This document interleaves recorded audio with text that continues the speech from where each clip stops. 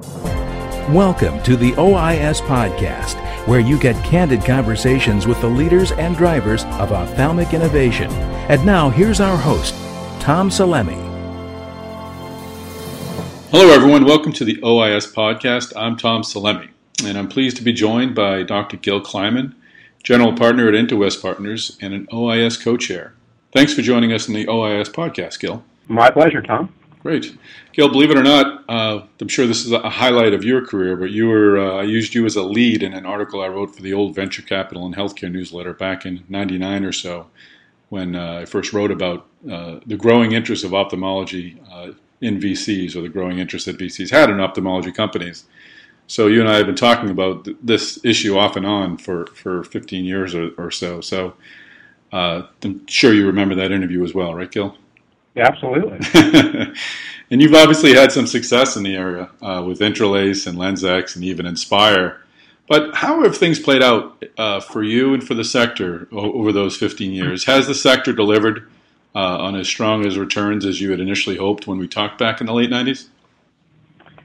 Tom, it's really exceeded my expectations and Interwest's expectations. As you mentioned, a long time ago, when I was a younger man, we talked about this, and I was a fugitive ophthalmologist coming into venture capital, and in about 2000, Interwest really started focusing on ophthalmology at my suggestion, and it's turned into really one of our most successful franchises. Interwest had always had a very strong medical device franchise, but over the last 15 years, ophthalmology has turned into our leading franchise in terms of really successful companies. That's interesting. And a few of the companies really had upside surprises. Intralace was a fantastic technology, but we never imagined that it would become a public company and be trading at almost $1 billion value and then be acquired.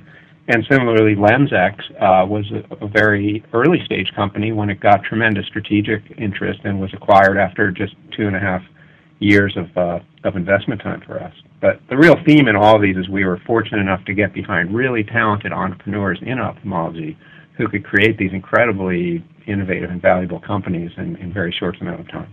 Now, you led that article because you were an ophthalmologist, as you mentioned, and I think you were still practicing at the time, or you just stopped at that point? No, the world is a safer place. I'm on the dark side 100%, but I was practicing part-time up until about 10 years ago.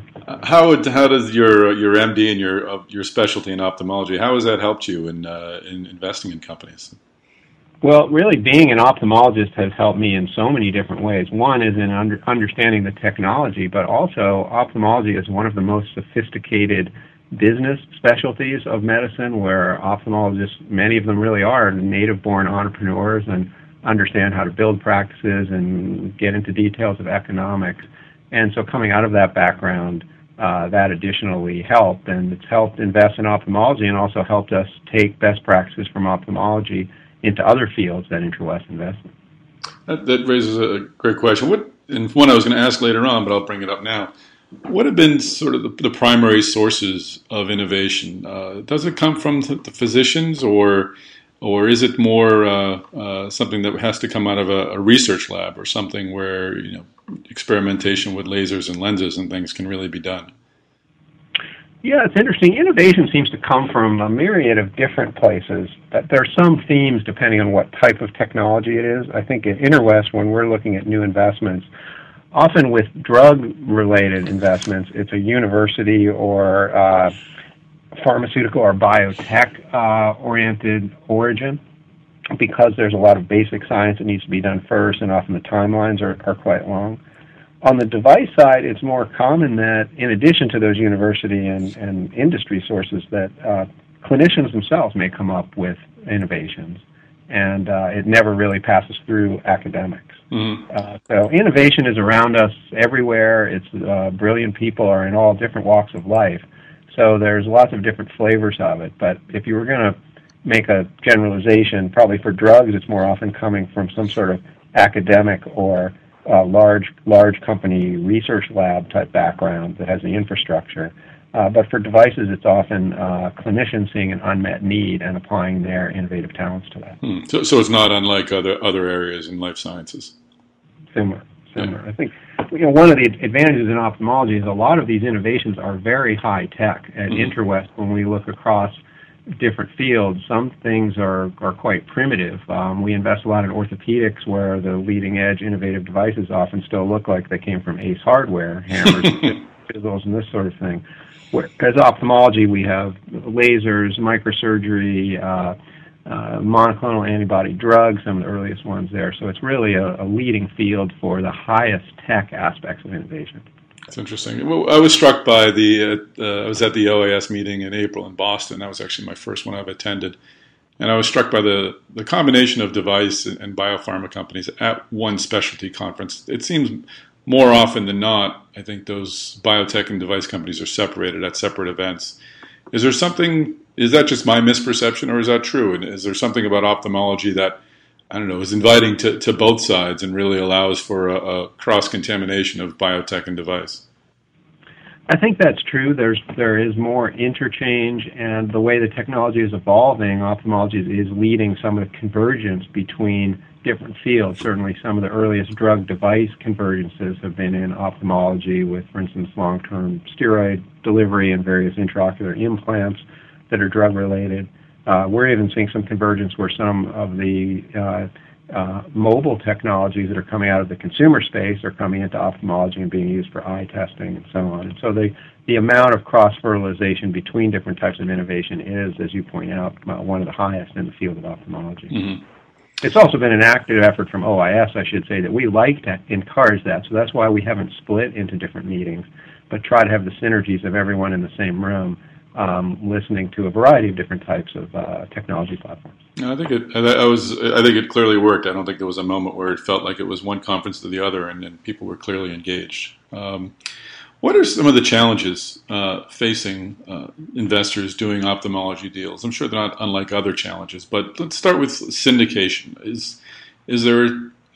Are ophthalmology companies particularly expensive to back, especially in the early stages? Are their clinical trials perhaps more extensive, that the capital expectations are high? What is it like building a syndicate around an ophthalmology startup these days? Well, I think the challenge with any medical device startup in today's venture world is just the shrinkage in the venture industry. So I don't think ophthalmology is that much different than any other medical field, that there just are fewer venture capitalists who are willing to invest in the field at an early stage. There's more interest in investing in drugs on the earlier side, somewhat driven by our recent very ebullient IPO window here, but for devices it's been more challenging. So it is an issue with syndication, and so I think we often look to, if we go into an early stage deal, have pre-picked syndication partners that we know can carry the company forward through many rounds and potentially the whole way. There may be other situations where we actually would look at it only as a later stage opportunity because the risks of syndication at the early stages are just too great. Sure. Are we seeing the corporates move down in the early stages in ophthalmology like we've seen in other areas? I would say earlier, but they still are biased towards seeing more progress and being large organizations. They're looking more at things that are closer to revenue that they could see folding in, although I've been very impressed that a number of strategics have moved to make earlier investments and have been supportive of a number of Interwest companies, and I think across the industry of investing earlier. So if that trend could continue, that would help, but I would say it hasn't completely filled the gap that's being left by the tide going out of a large number of early-stage venture investors who are no longer investing in life sciences. Interesting. You mentioned earlier on the complexity of the technology for ophthalmology companies. Is that almost a hurdle? If you've got something that looks like you can get it at Ace Hardware or something, you're pretty sure it's going to work at some point. Is probably more of a question as to something that's that's very complex and could fail to meet expectations at some point. Is that a challenge, the fact that you're working with very complex technologies? Well, it's interesting. At Interwest, we found that our most successful investments are ones that are very high tech and may have a great degree of complexity in them. So we actually embrace that. We tend to shy away from very simple Me Too sorts of technologies, even though the barriers to deliver those may appear to be lower. We found that the greatest value is in creating brand new categories of treatments. And the femtosecond laser evolution is a perfect example of that, where I don't think I'd ever seen anything much more complicated than the intralaser laser when I first saw it. It was first of its kind. It had never even been pioneered in industry like the Exmer laser. It was the first time it was really being used commercially for anything. And it was a huge technical project, but due to the very talented founders and management team there, they were able to make it into one of the most successful breakthrough ophthalmic products and were rewarded not only with a brand new way of doing LASIK around the world, but also with a very successful public company that ultimately was acquired by AMO. So we like that. It's actually part of the investment model is to take calculated risks, investing in very high technology that will create brand new categories of treatments and really be a disruptive sort of change. That's great. Well, we're going to take just a quick break, and we'll be right back after this message. OIS is now accepting applications for presenting companies. Share your technology and clinical data with over 800 industry executives, investors, and key opinion leading ophthalmologists. To be considered for the Ophthalmology Innovation Showcase, apply online at www.ois.net/application. All right, and we're back with Gil Kliman from Interwest. He's co-chair of the OIS conferences. Gil, it's just going down the tick list of challenges out there for investors in ophthalmology deals. How about the FDA? We're hearing positive things overall that the agency is getting easier to work with. Is that the case for ophthalmology, or are there some challenges endemic to this specialty that still make it a challenge for investors? You know, the FDA always has been sort of a double-edged sword to investors because on the one hand, some people perceive it as a barrier to get product to the market, but on the other hand, it's a very effective barrier to entry once a product is approved to be able to really penetrate a market and not have unlimited competition to it. And at Interwest, we really embrace the FDA. It's an important part of innovation regulation. And it goes in cycles, just like everything in business, and there are times when it's moving slower and when it's moving faster. And it also is very division dependent and even down to individuals and divisions in terms of how fast they're moving or how much workload they might have. So all that being said, we're actually pretty optimistic on the environment is improving for the FDA in both the drug and the device side, maybe more so on the device side because it was moving very slowly 2 or 3 years ago, and now seems through the good efforts of people there are making a lot of progress. But it always takes longer than any entrepreneur or investor would want, but it is an important part of the medical system, and so we really try to work with it rather than go around it or invest in things that require very low levels of FDA regulation. Mm-hmm. And finally, how about reimbursement? How is that different for ophthalmology investments? One of the great things about ophthalmology is it's really pioneered the cash pay model of innovation, that getting people to pay out of pocket for innovations that have real value. And that has become a lot of our investment strategy at Interwest, is to seek out across all medical fields drugs and devices that might be enabled by a cash pay part. And this really was pioneered to some extent by the advent of LASIK, which produced a cash pay market, and then it was expanded with premium cataract surgery, which also pioneered the model of simultaneous Medicare and out-of-pocket pay. And this is one of the biggest advantages of ophthalmology. So for me personally, I'm very excited about the cash pay, particularly in our new Obamacare environment, to develop models where patients can be part of all of a procedure that's going to generate huge value to them. That's great. Right. And on reimbursement, I should comment that reimbursement is generally under pressure all the time. Reimbursement has been under pressure since I first went to medical school in the 80s. It's always seemed to be a contracting balloon, but there are always opportunities and ways to get reimbursement for very high-value procedures. And the way we look at it at Interwest as investors is just make sure the technology that we're investing in has a very clear value proposition and either has an existing path to reimbursement or one where we could see that we could create that and justify it to the payers. And we've had generally very good success with that. Great. And just the final question, we're all reading about Google's deal with Novartis to develop the contact lens. can improve vision and diagnose disease. How do you view this technology? Is it groundbreaking, or is Google and its ilk really capable of bringing something new to the table in ophthalmology, or is this just a whole lot of buzz because Google is Google and Apple is Apple, et cetera, et cetera? The Google deal might be one of the most exciting things to happen in ophthalmology, and part of it is, just for me personally, I have huge respect for the company. We actually hired one of our newest partners at Interwest, came out of Google, and is one of the most impressive individuals we've had at Interwest. I'm a little biased. My brother-in-law works for Google as well, and so I see the culture and the products that they're working on there. So I think their interest in coming into healthcare in general, and specifically into ophthalmology, is fantastic.